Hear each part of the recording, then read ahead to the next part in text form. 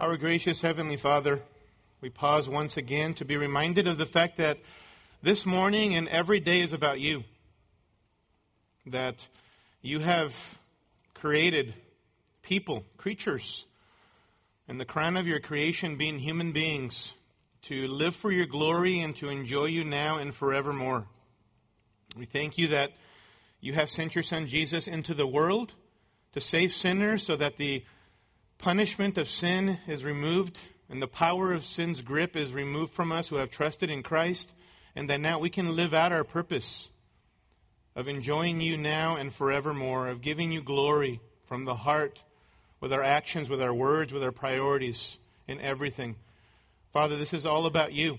Thank you. Be glorified in the preaching and ministry of your word, as well as in the hearing and application of your word. Help us, Father, to walk away as people who are different because of what you will teach us this morning.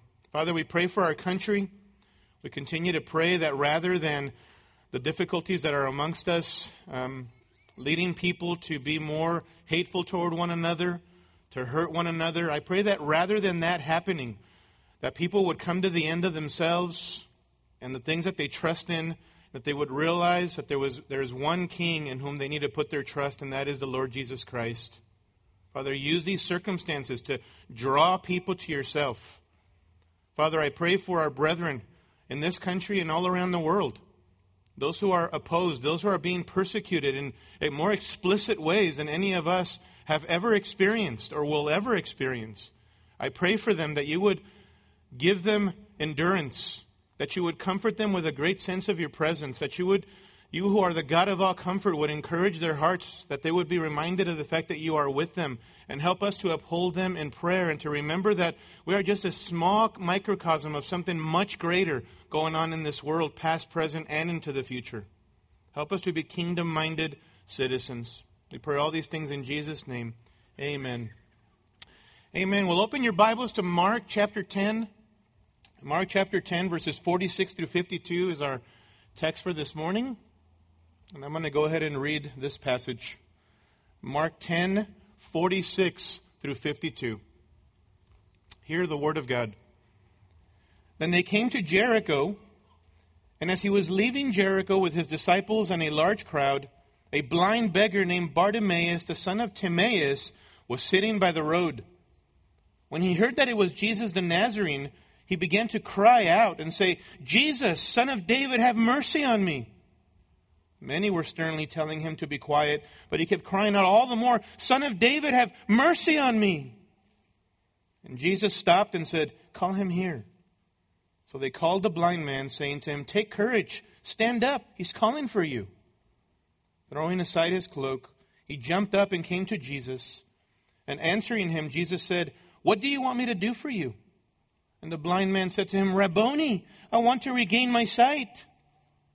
And Jesus said to him, "Go, your faith has made you well." Immediately he regained his sight and began following him on the road. May the Lord bless the reading of his holy word.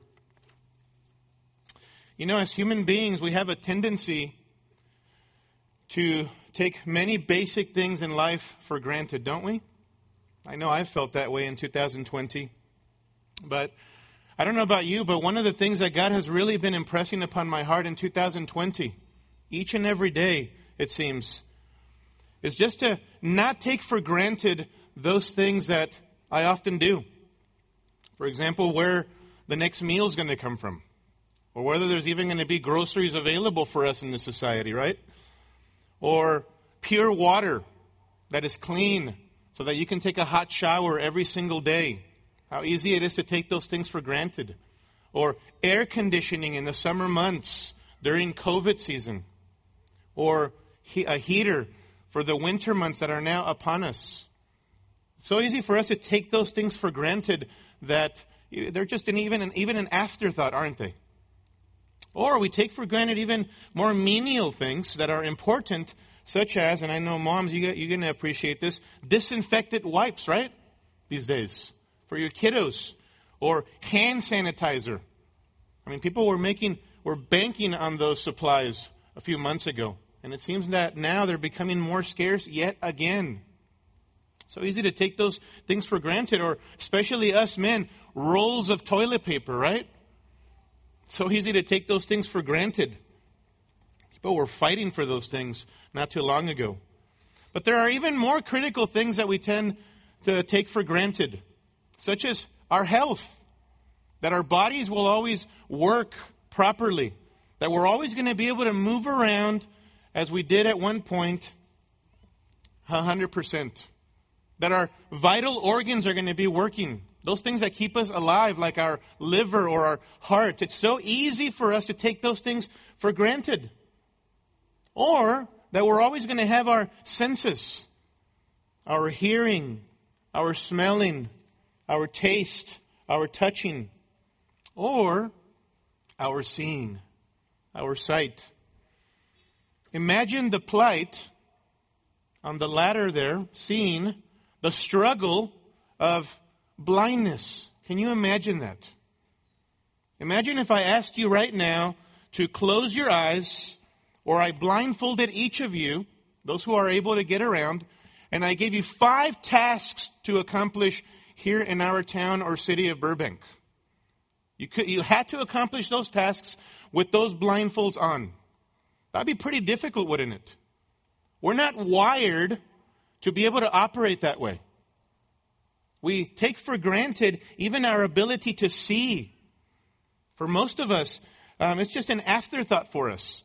But imagine that. Imagine not being able to see. Well, back in the first century, there was one such blind man who wrote in the first century describing what it was like for him to be blind in the first century. And I'm just going to read one little paragraph from what he wrote. He writes the following, this blind man. As I sit beside the road, my nostrils are filled with the dust of countless ages past. I sit in the solitude of self-pity as I contemplate this prison. No, my prison is not one that locks me in, but it's a prison that locks me out of society and of my culture. I don't have bars that contain me, like a physical prison. But my dungeon is a world of darkness. I have often wondered what kind of face a beast that sings a song of the morning dove would look like. I have often longed to see the petals of a flower in bloom, or to let my eyes caress the beauty of a newborn child. He goes on and on to describe his first century experience of blindness further. But think about that. Such as a small glimpse of what it was for him to be blind living in his day and age. And imagine the ostracism that you feel, even from those who try to be kind to you. They don't know how to identify with you. They don't know how to reach out to you. They don't even know what to say to you.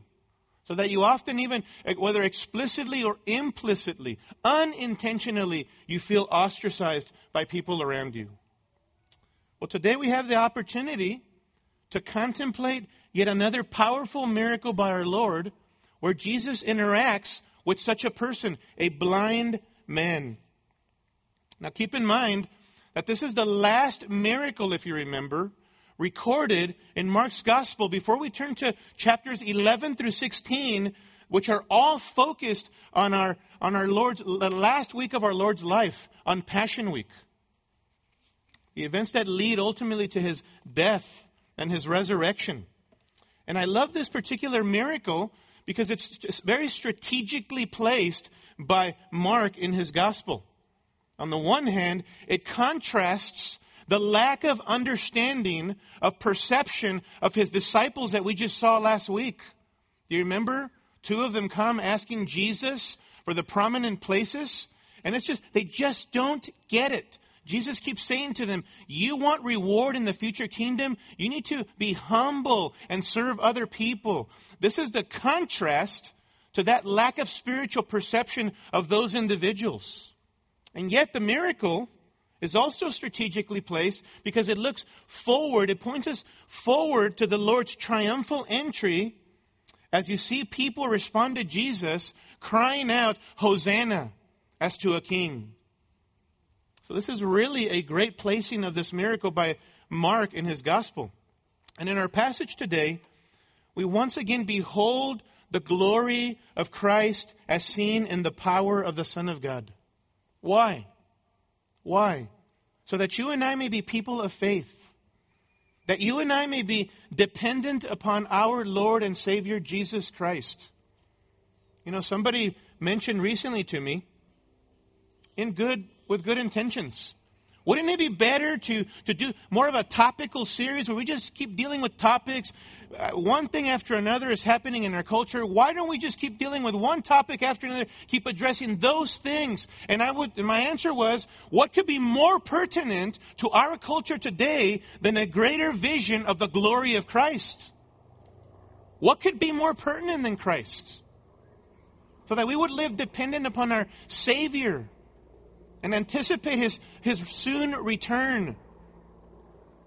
And so as we see the glory of Christ and the power of the Son of God, it should evoke in our hearts a greater desire to worship Jesus, to live for Him. And for those of you who don't know Christ, that as we behold the glory of Jesus, you may come to put your trust in Christ as your Lord and Savior, because He is your only hope. And I hope that you see that. I hope that you're recognizing that. Well, I want us to look at this passage in three segments. First of all, I want us to see the timing of Christ's miraculous power. The timing of Christ's power in verse 46. Look there. Our passage says that they came to Jericho. They, meaning Jesus and His disciples, came to a place called Jericho, which was about 15 miles or so northeast of Jerusalem, and 5 miles north of the Dead Sea. And Jericho was a city that Jesus and His disciples had to pass through on their way to Jerusalem. Remember, Mark wants to get us to the cross. He wants to get us to see the suffering servant on the cross who came to pay for sins and rise from the dead. He wants to get us there. They need to pass through Jericho as now they're heading to the cross in Jerusalem. Jericho is also the place where Jesus, according to Luke 19, will call the infamous tax collector Zacchaeus to repentance, to follow after him. And Zacchaeus will do that. He will become a follower of Jesus. That happens soon, sometime soon after this event here in Luke 19. And if you remember, this is the time of the 3 great yearly feasts, including Passover.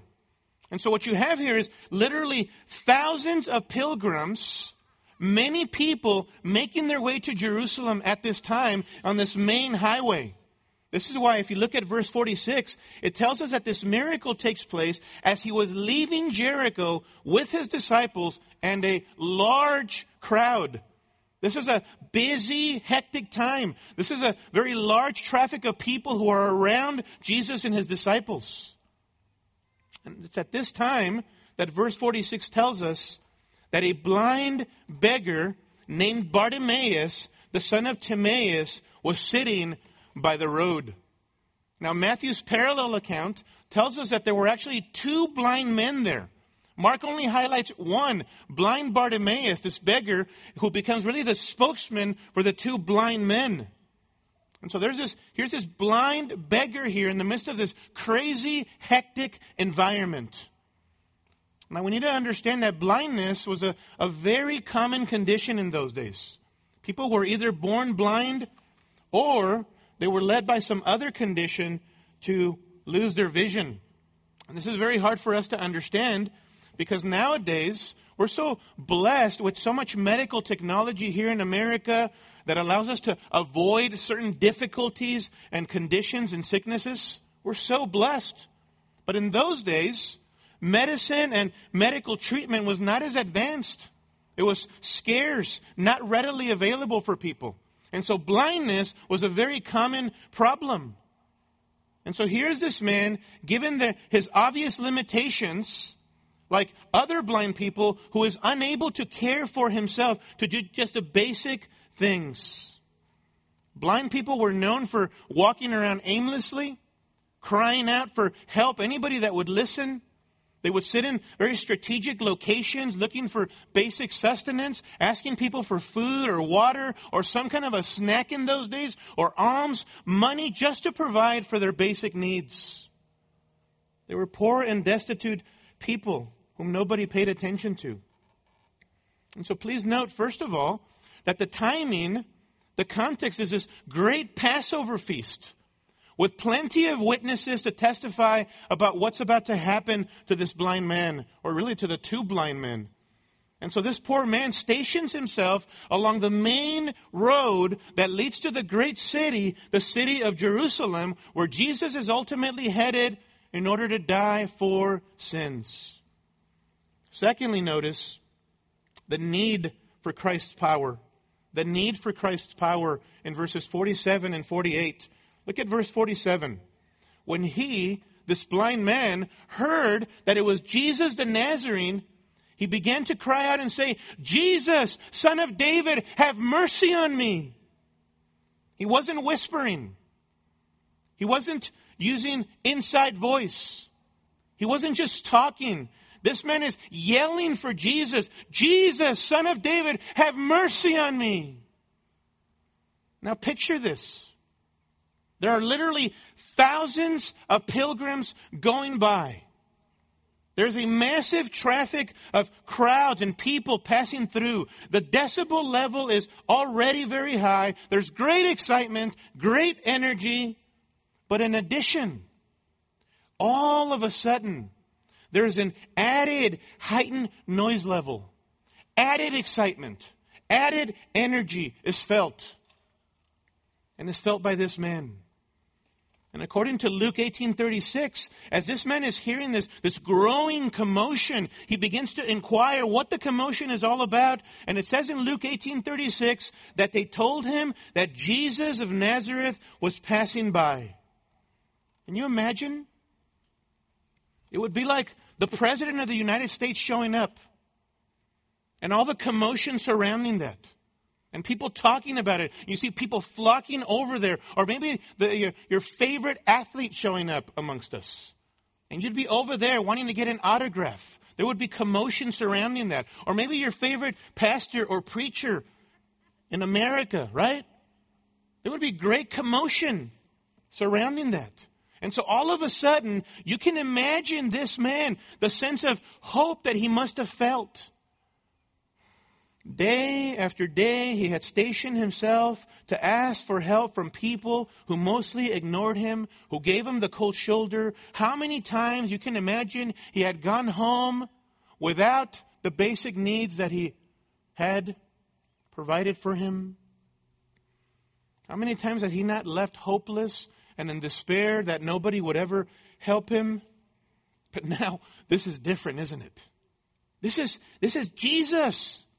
This blind beggar has heard of the Master. He's heard of Jesus' teaching and of his great power to heal any and all who come to him without fail. He's hitting 1,000% on his healing ministry. He's heard of Jesus' power to cast out demons, to heal paralysis, to heal lepers and people with hemorrhages, to heal people or to seize storms and crazy waters and crazy winds, to calm those things down. He's heard of Jesus' power over nature and power over the demonic realm and power over sicknesses. To some extent or another, this man is aware of that. He has heard of Jesus who is able to feed 20,000 plus people from just a few basic necessities. Wow. This is Christ. This is Jesus. To some extent or another, this man has heard about Jesus. And he's come to believe that Jesus can do anything. Anything. And most importantly, as we're going to see, this blind beggar has come to believe that Jesus is more than just a man. Because notice, as soon as this man is told about Jesus, verse 47 tells us that he began to cry out and say, "Jesus, Son of David, have mercy on me." Jesus, Son of David. Literally, Son of David, Jesus. emphatically identifying him as Son of David, who is Jesus. Now, right away when you hear that title, Son of David, if you read your Old Testament, then immediately your thoughts should recall 2 Samuel 7, where we find the Davidic covenant, where King David is promised that someone from his lineage would always be on his throne in the light of his faithfulness. And of course, the Davidic covenant, first and foremost, speaks of physical kings that would come from the line of David. But ultimately, he's promised a forever king who would be on his throne. And that king is the greater forever king from the line of David. And what's his name? Jesus. Jesus. And so Son of David is a messianic title. It's a title pointing to the long-awaited king, the long-awaited monarch who would come to deliver his people. And so it's so significant that Mark places this account here at the end of Mark 10, because by the time that we turn to Mark 11, what are we going to see? The triumphal entry of who? Of the king. As they cry out, Hosanna in the highest. Crying out words that are attributed only to a king. So I love the placing of Mark with this particular miracle here in this particular spot. And it will be at the triumphal entry. As people are crying out, claiming that Jesus is king, that will literally infuriate the Jewish leaders, and they will expedite his execution. What a strategic thing to do here. And so in contrast to the religious leaders, however, this blind man is attributing to Jesus the highest honor. The highest honor. Jesus, Son of David, have mercy on me. But no one is paying attention to this. Notice in verse 48 how they try to silence him. Verse 48, many, maybe the disciples, maybe pilgrims who were following close with Jesus, many were sternly telling him to be quiet. Hey, guy, hush! Be quiet. Jesus is busy. What's the matter with you? They were sternly telling him to be quiet, but he kept crying all the more, Son of David, have mercy on me. This man would not be denied. He would not be silenced. In the midst of massive crowds and great noise, his voice must have been so loud, so intense, that it thundered and echoed over the crowds. In that hectic environment. This is what desperate people do, don't they? This was the persistent, passionate plea of a helpless man, a man who, by the way, understood his sense of unworthiness. He kept repeating, have mercy on me, have mercy on me. Continually is the sense that he kept crying this out. He understood his place. And that's what faith does, doesn't it? Faith understands our sense of unworthiness before God. And please don't miss key aspects of faith here. Faith is self-abandonment, isn't it? As we look at this man, there's a sense of self-abandonment. This man could care less about who was watching. He would not be stopped in his pursuit of people. Some of you who are listening this morning, you will not give your life to Jesus because you're more fearful of what people think. You're more fearful of family members who will ostracize you if you give your life to Jesus. You're more fearful of losing friends if you give your life to Jesus. This man is not fearful of that. He could care less about who's listening to him. He has all sense of self-abandonment. And crying out to Christ for help. He's not thinking, what will people think of me? What will people think of me? Who cares? Who cares? Christ is there, and he recognizes need. And that's another one. Faith acknowledges one's need, doesn't it? He cried out in desperation and helplessness. He understood he could do nothing for himself. Only Jesus could help him. Only Christ. Faith acknowledges our need. You know, some of us, even this year, we're so fixated. We're so focused on, I want things to go back to normal. I want America to go back to normal. People need to be able to do the things that they used to do and all of that. And I'm not saying that we should be crying out, Lord, give us more suffering, Lord. We love this. Whoa! Right? But we're so fixated on that. What we should be more concerned about as Christians are people coming to the end of themselves.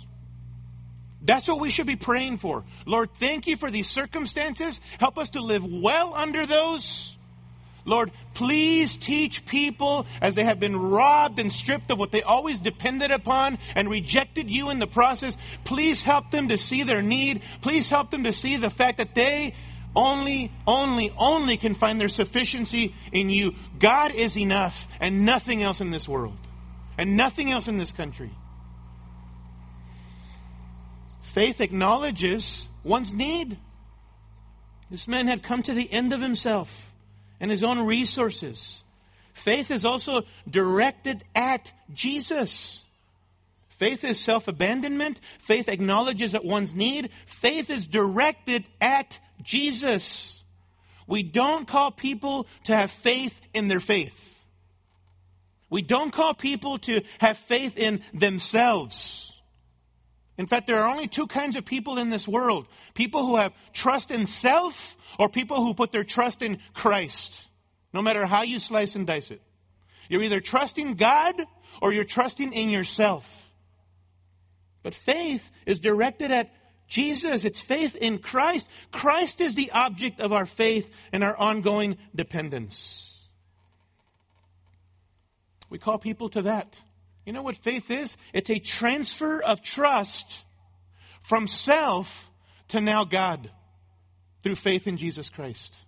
It's a transfer of trust from my resources, my good works, my way of gaining favor before a holy and just God, my way of practicing religion for the purpose of gaining some acceptance before a holy and just God. It's trust from self to Christ.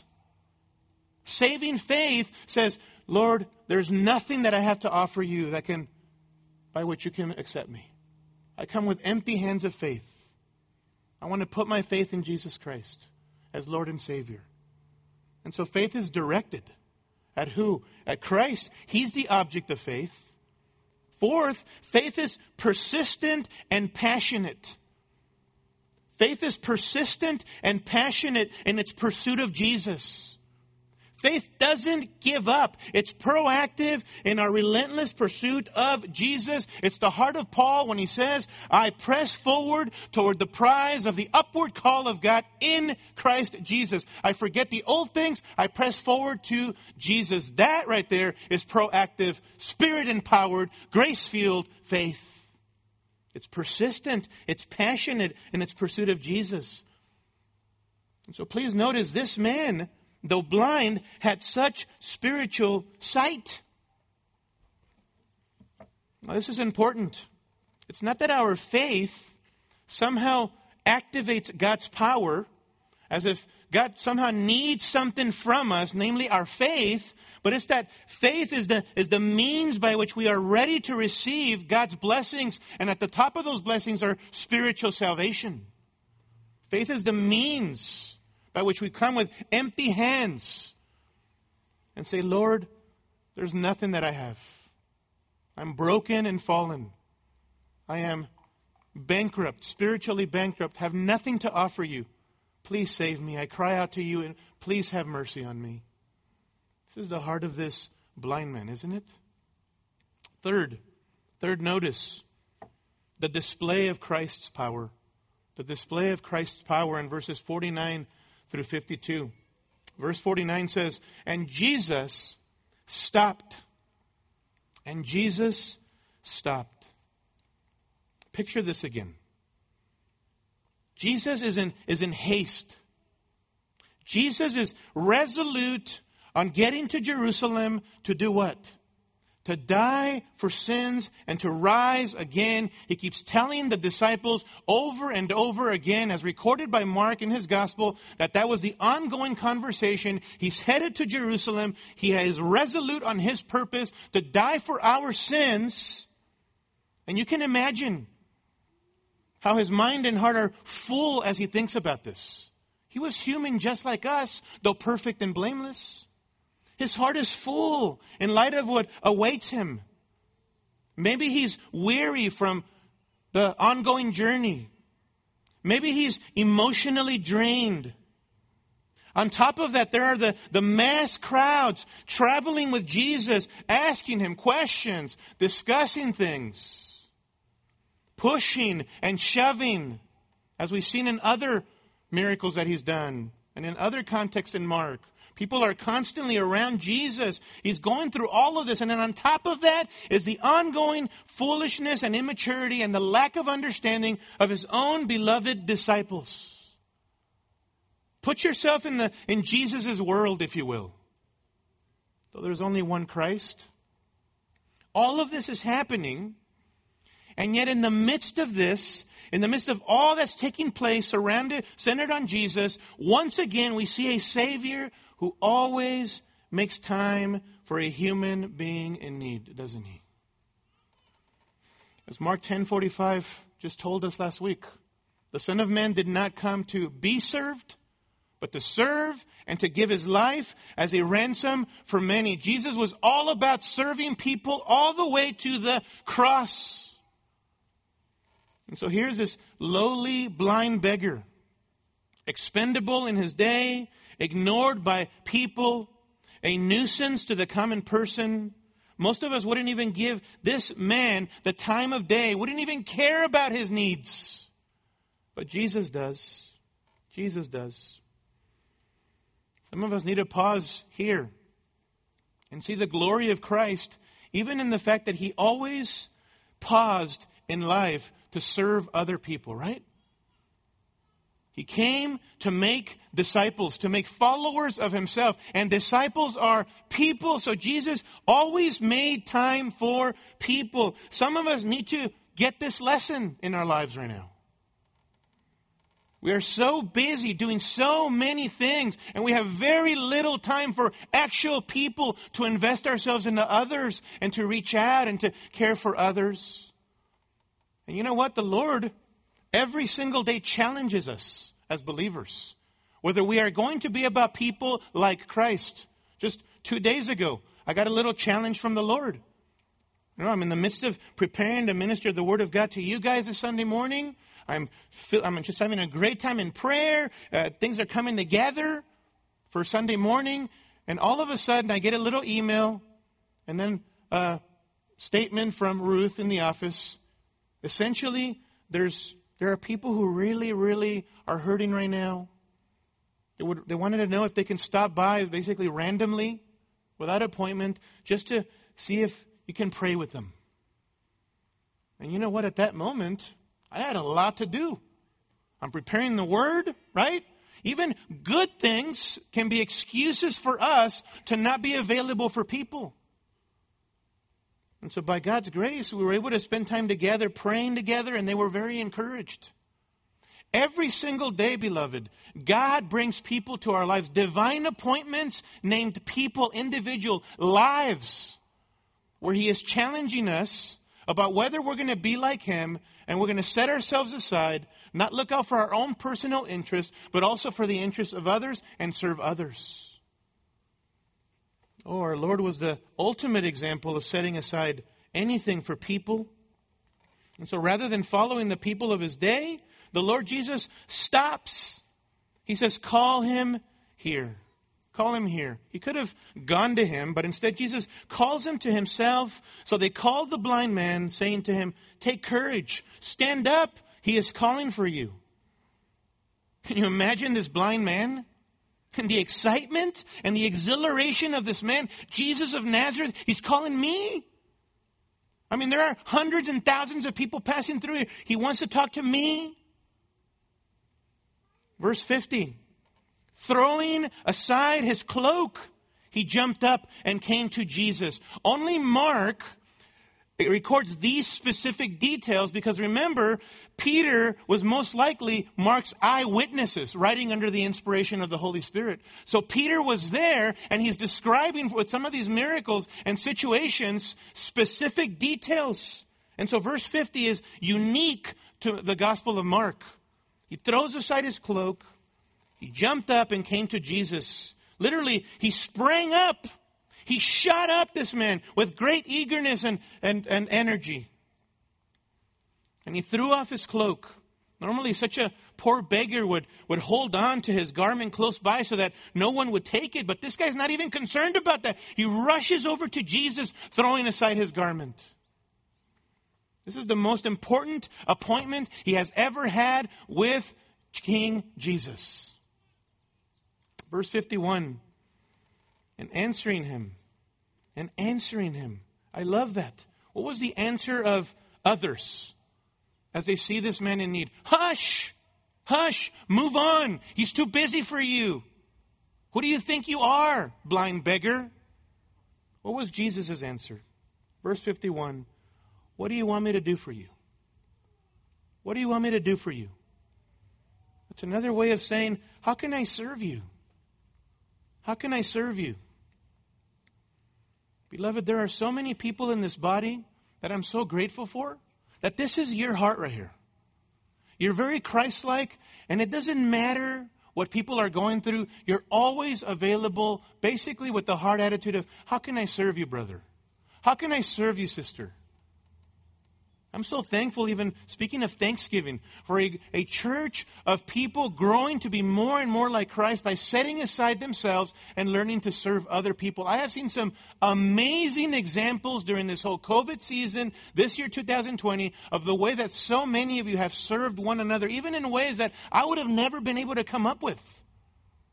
Amazing. Some of you are so much like this. Share the heart of Christ. What do you want me to do for you? How can I serve you? You stop and you serve others like Christ. And so this is our Lord. Constantly in the Gospels, Jesus asks questions like these from people who come to him. How can I serve you, essentially? What do you want me to do for you? And here, he wants this man to specifically articulate his need, to acknowledge his helplessness as he comes to him. And the blind man said to him, verse 51, Rabboni. That's an intensified form of the word rabbi, which means my teacher, my master. Rabboni, my teacher, my master. I want to regain my sight. So direct, so honest, so much the opposite of the disciples in the previous passage. Remember what they did? James and John, they want to request something of Jesus, but they come very sneaky and somewhat dishonestly to Jesus. And Jesus has to draw them out so that they could be honest and transparent. What does this man do? This blind beggar addresses Jesus as the Son of David, the long-awaited King. He acknowledges his neediness, have mercy on me, and he's fully honest and transparent about what he's asking from Jesus. No pretense. No bells and whistles. Lord, I want to regain my sight. What a stark contrast to the disciples. Knowing the genuineness of this man's heart, in verse 52, Jesus said to him, Go, your faith has made you well. Literally, your faith has saved you. Immediately he regained his sight and began to follow him on the road. The parallel account again of Matthew 20 and verse 34 records for us that Jesus was moved with compassion and that Jesus touched their eyes, both of the blind men. He touched their eyes and immediately they regained their sight and followed him. And Luke 18:43 sort of rounds it out for us by telling us that after the blind man regained his sight, he began following Jesus, glorifying God. And when all the people saw it, when they saw the miracle, they gave praise to God. So similar to the raising of Lazarus in John 11, where Jesus says, this sickness is not unto death, but for the glory of God. This miracle of this blind man seeing once again is for the glory of God. People begin to praise God and glorify God as they see what Jesus has done here. We also learn further, just one further quality of faith here, that faith follows. That genuine saving faith doesn't just embrace Jesus as Savior, but embraces Jesus as Lord because He's one person. Faith obeys the Savior.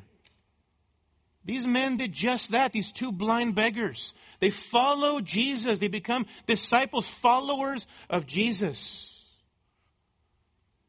Can I just remind us that if you truly have faith in Christ, then you are a follower of Jesus. You long to do what He says. You long to obey Jesus no matter what the price or what the cost. You obey His word.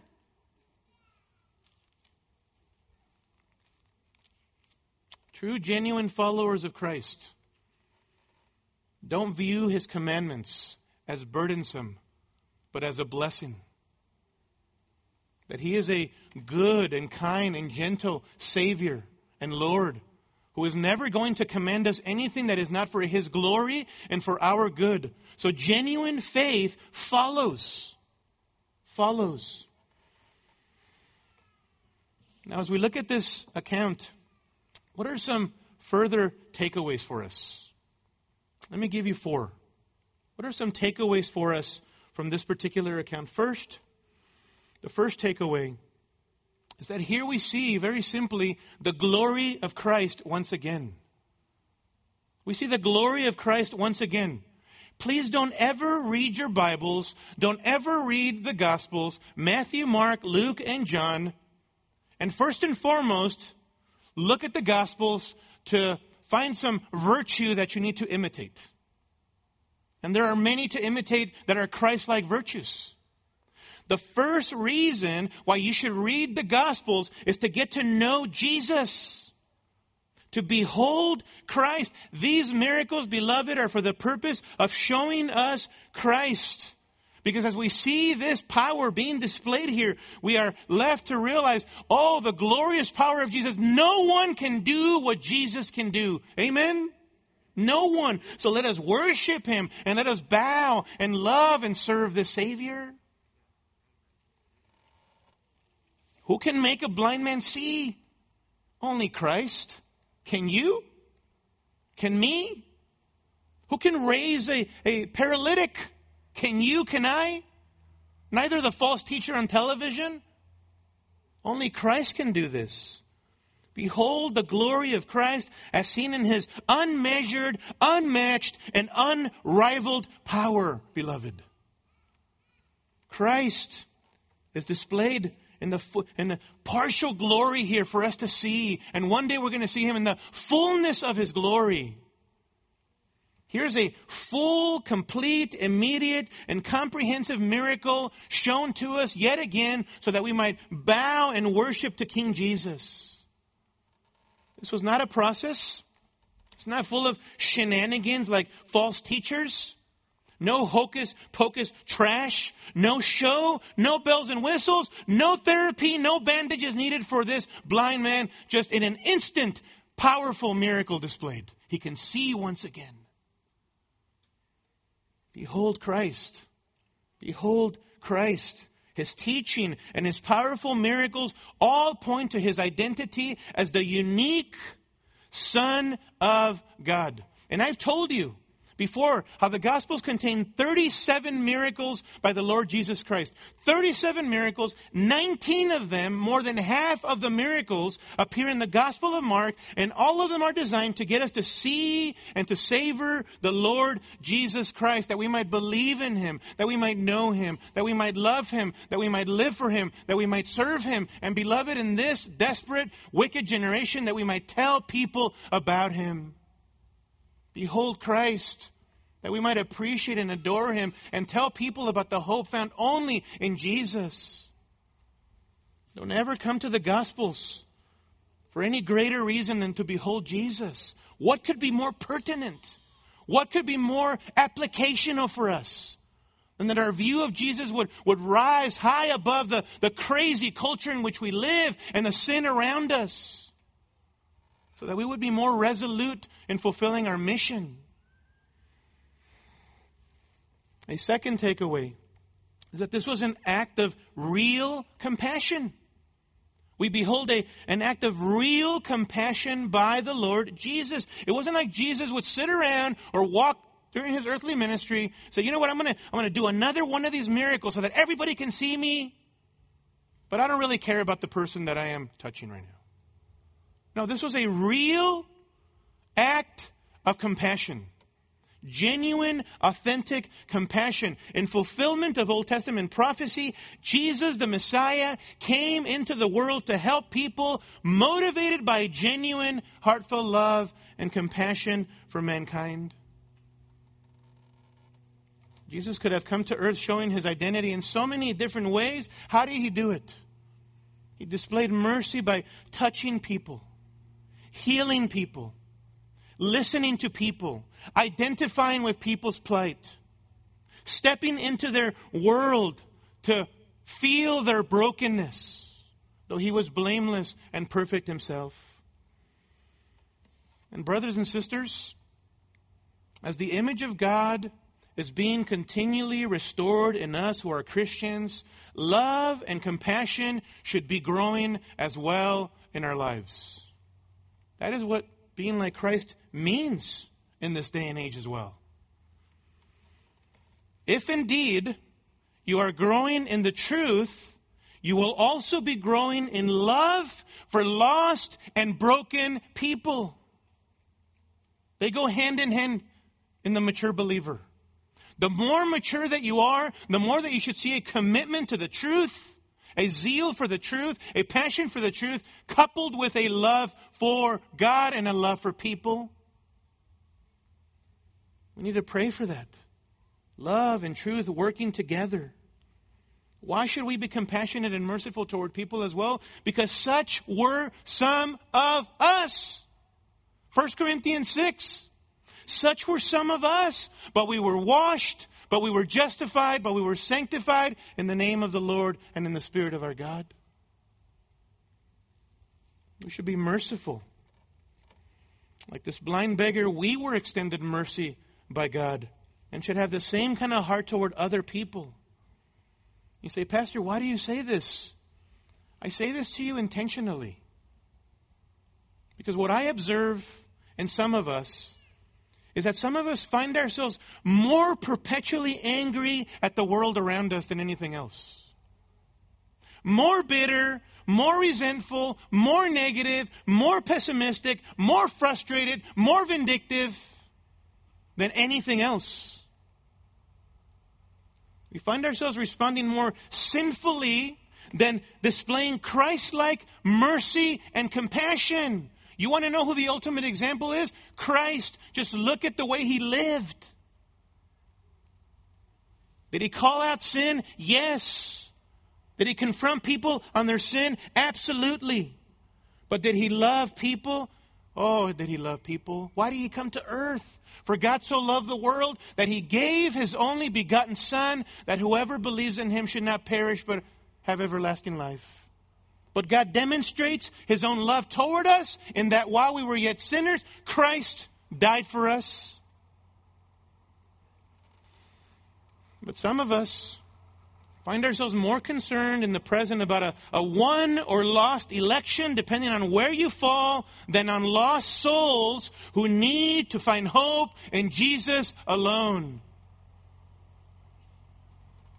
Please don't forget why you're here, Christian.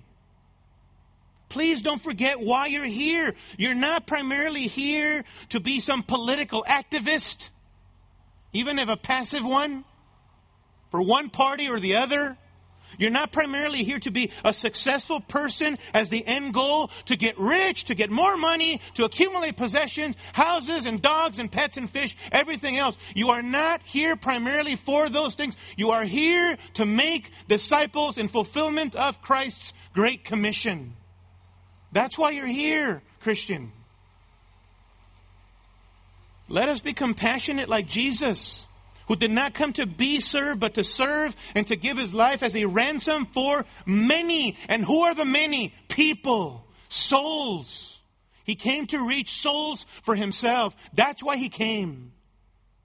And so if we're going to be Christ-like, we need to be people of compassion and love and mercy like our Savior. That would drive us to want to tell people about the only hope found in Jesus for the salvation of their souls. For deliverance from a place called hell, where there's weeping and gnashing of teeth, where forever and ever and ever they will be reminded of their rebellion against the holy and just God and their rejection of Jesus who died to pay for their sins on the cross. We need to be zealous about that message, brothers and sisters. Let us be compassionate and merciful like Jesus. Third, we take away from this text that we all need salvation. That we all need salvation. We're reminded here that all people are sinful and broken and desperately in need of Christ. Doesn't it seem like with every person our Lord encounters in the gospel, I feel this way, we can identify with our neediness and our helplessness, not only physically, but especially spiritually, right? That's what we see. Because the problem with humanity is not primarily one of a physical nature, but of a spiritual one. With every person born into this world, a sinner, spiritually blind in their trespasses and sins. And so what's our greatest need? What is it? More money? A better job? What do we need? We need salvation from our sins and deliverance from the judgment of God found in Jesus Christ, right? We need to see our sin against the holy and just God. We need to see that we cannot save ourselves by our good works, that we stand guilty and condemned before the Lord, and we need to look to Christ and trust Christ. Which leads us to our fourth takeaway. We need to trust Christ. Fourth takeaway, we need to put our faith in Jesus like this blind beggar. And can I remind us of the nature of faith? Once again, that faith is not simply knowing or agreeing with a set of facts about Jesus, because even Satan and his demons believe and shudder, says James 2:19. It's not just agreeing to a set of facts about Jesus intellectually with no heart impact or brokenness over your sin before a holy and just God. Faith is also not some ambiguous or undefined gaseous force or concept of some kind, as people talk about it in our culture. Faith is a miraculous gift of God in the human heart, where you come to believe in the person and the work of the Lord Jesus Christ as He is revealed in Scripture, the Word of God, the Bible. To have faith is to trust in Christ alone, believing, being fully convinced that Christ died in your place to pay for your personal sins. You don't look at this man who died 2,000 years ago as just another man who died like every other person did. No, to have faith in Jesus means that you look upon Him who died 2,000 years ago as not just a man, but He is the God-man who bore your sins, your personal sins, and took your personal punishment that was aimed in your direction against your sin. That's what it means to believe in Jesus. To personalize that death as applying to you. You put Jesus on that cross. Sinner. Kempis Hernandez's sin by nature and in action and in attitude put Jesus on the cross. He paid for my sins. He paid for your sins. To have faith is to love Him then. To live for Him. To obey Him and to tell others about Him. What's the heart of genuine faith as a follower of Jesus? Listen to 1 Peter 1:8. And though you do not see Him, namely Christ, you love Him. And though you do not see Him now, but believe in him, you greatly rejoice with joy inexpressible and full of glory, obtaining as the outcome of your faith the salvation of your souls. I love that. Genuine faith shows itself in your life in a total and complete new orientation and outlook on why you're here. You're here to glorify God from the heart. In everything that you do, your aim is to glorify God. That is faith in practice. To put it in the words of the Apostle Paul in Philippians 1:21, for to me, to live is Christ and to die is gain. I feel this way, don't you? If this is not who Jesus is, why am I doing this? Let us eat and drink and be merry, for tomorrow we die. But no, because of the risen, exalted Jesus, the returning Christ, this is all worth it. Amen? It's worth it, beloved, to live for Christ. So have you come to repent of your sins against a holy and just God this morning? Have you come to realize that there's nothing that you can do to save yourself? Who are you living for? There's only two types of people on earth. People who live to worship self, or people who live to worship God through faith in Jesus Christ. Which one are you? Trust Christ. Put your faith in Jesus Christ, the only hope that you have this morning. What a powerful account. This blind beggar received sight, not only physical but spiritual. And this man would go on to live life now for Jesus out of love and sheer gratitude for what Christ had done in his life. And brothers and sisters, my prayer is that as we anticipate Thanksgiving this week, we should be thankful every single day of our lives. Every day you should get up, and the first thing that you ought to do is say, Lord, thank you for allowing me to be conscious of myself. Thank you for breath and life and all things. Thank you for the basic things of life. But I pray also that this Thanksgiving, that your attitude would be one in which you might remember how good God has been to you in granting you spiritual sight to see, so that now you belong to God through faith in Jesus Christ. May we be grateful for that, beloved. Let's pray. Father God, thank you so much for your precious word. Thank you for the fact that you've cared for all of our needs this year. Thank you for the fact that you have given us especially spiritual sight, that you've shown us our sin and our misery apart from Jesus. Lord, I just pray that you would continue to help us to see and to savor Christ, to live for him, to love him, to serve him. Father, I pray that in the midst of a wicked and perverse generation, that we might be people who would be set apart from sin and living for the glory of this Christ. We pray in Jesus' name. Amen. Scripture quotations taken from the New American Standard Bible. Copyright by the Lockman Foundation.